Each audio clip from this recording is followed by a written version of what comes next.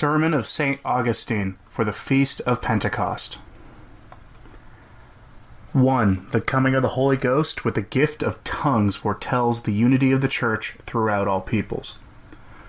This is a solemn day for us, because of the coming of the Holy Ghost, the 50th day from the Lord's resurrection, 7 days multiplied by 7. But multiplying 7 by 7, we have 49. 1 is then added, that we may be reminded of unity. What is the meaning of the coming of the Holy Ghost? What did it accomplish? How did he tell us of his presence? Reveal it to us. By the fact that all spoke in the tongues of every nation. There were 120 people gathered in one room. 10 times 12. The sacred number of the apostles was multiplied 10 times. What then did each one upon whom the Holy Spirit descend speak in one of the tongues of each of the nations? To this man one tongue, to this man another, dividing as it were among themselves the tongues of all nations. No, it was not so, but each man, singly, spoke in the tongue of every nation. One and the same man spoke the tongue of every nation, the unity of the Church amid the tongues of all the nations. See here how the unity of the Catholic Church spread throughout all nations is set before us. 2. The Holy Spirit not outside the Church. He therefore who possesses the Holy Spirit is in the Church, which speaks in the tongues of all nations. Whosoever is without this Church has not the Holy Spirit. For this reason, the Holy Spirit deigned to reveal himself in the tongues of all nations, that each may understand, that he may possess the Holy Spirit who is nourished within the unity of the Church, which speaks in every tongue. One body, says Paul the Apostle, one body and one Spirit. See Ephesians chapter 4, verse 4. Attend to this, you who are our members. A body is composed of many members, and one Spirit gives life to all the members. By the human spirit, by which I am myself a man, I join together all my members. I command my members to move. I direct the eye to see, the ears to hear, the tongue to speak, the hand to work, the feet to walk. The duties of each member are different, but one soul joins all together. Many things are commanded, many done, but one commands, one is obeyed.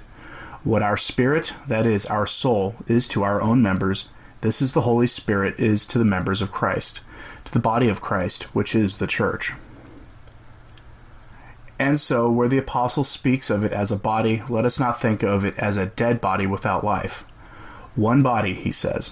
But I ask you, is this a living body? It is living. But what does it live? By one Spirit. And one Spirit. Be watchful, therefore, brethren, within our own body, and grieve for those who are cut off from the Church. As long as we live, while we are in our senses, let all members fulfill their duties among our own members. Should one member suffer anything, let all the members suffer with it. See 1 Corinthians chapter 12, verse 26.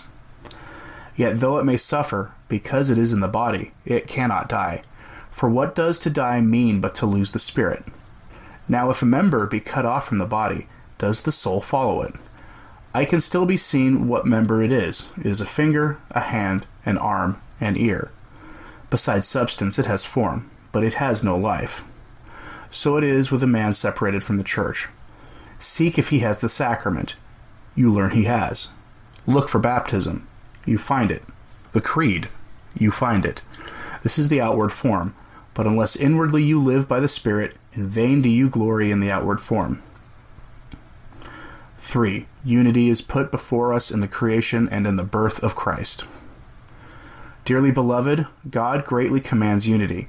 Let you dwell upon this, that in the beginning of creation, when God established all things, he placed the stars in the heavens and trees and all green things upon the earth.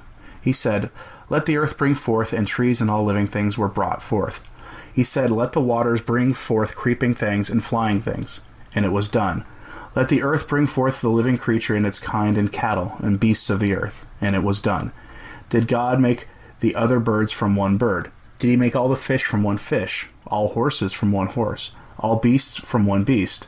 Did the earth not produce many things at the same time? Did it not complete many created things with numerous offspring? Then he came to the creation of man, and he created one man, and from one man the human race. Nor did he will to create two separate beings, male and female, but one man, and from this one man he made woman, See Genesis chapter 1, part 2. Why did he do this? Why did he begin the human race from one man, if not to commend unity to mankind? And the Lord Christ was born of one person. Virgin, therefore, is unity. Let it hold fast to its integrity. Let it preserve it uncorrupted. 4. Christ commands the apostles the unity of the Catholic Church. The Lord commends to the apostles the unity of the Church. He shows himself, and they think they are seeing a spirit. They are frightened. He gives them courage when he says to them, "Why are you troubled? And why do thoughts arise in your hearts? See my hands, handle and see. For a spirit hath not flesh and bones, as you see me to have." And see how, as they wondered for joy, he takes food, not from necessity, but for his purpose. He eats it before them. In the face of the unbelieving, he commends to them the reality of his body. He commends the unity of the Church. For what does he say? Are not these the words I spoke to you while I was with you, that all things must needs be fulfilled, which are written in the law of Moses, and in the prophets, and in the Psalms, concerning me? Then he opened their understanding. The gospel says that they might understand the Scriptures. And he said to them, Thus it is written, and thus it behooved Christ to suffer, and to rise again from the dead the third day. See Luke chapter 24, verses 44. Behold our head, behold our head. But where are the members? Behold the bridegroom. Where is the bride? Read the marriage contract. Listen to the bridegroom. You seek the bride? Learn from him. No one takes away from him his bride. No one puts another in her place. Learn from him. Where do you seek Christ? Amid the fabrications of men or in the truth of the Gospels? He suffered. He rose the third day. He showed himself to his disciples. We now have him. We ask where she is. Let us ask him. It behooved Christ to suffer and to rise again from the dead the third day. Lo, this now come to pass.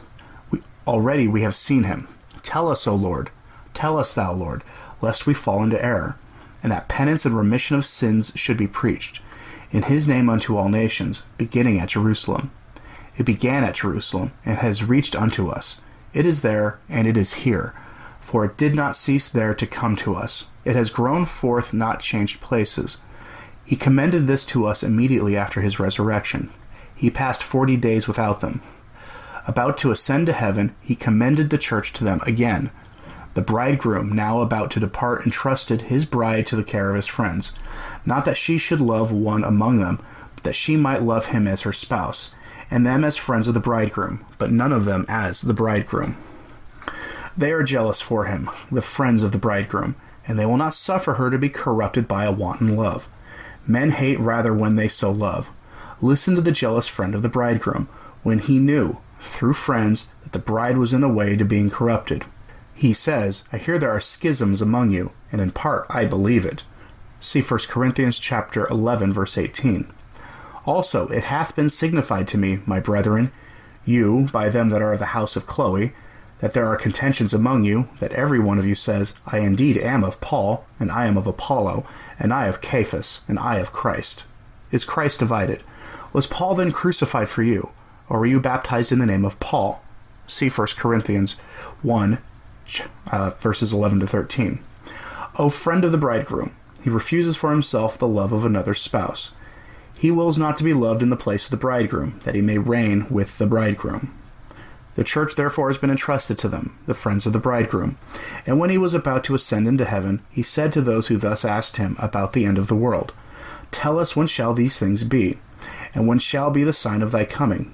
And he said, It is not for you to know the times which the Father hath put into his own power. Hear, O disciple, what you have learned from your master. But ye shall receive the power of the Holy Ghost coming upon you. And it has come to pass. On the 40th day he ascended into heaven, and behold, coming upon this day, all who were present are filled with the Holy Ghost, and speak in the tongues of all nations. Once more unity is commended by the tongues of all nations. It is commended by the Lord, rising from the dead. It is confirmed this day in the coming of the Holy Ghost. Amen.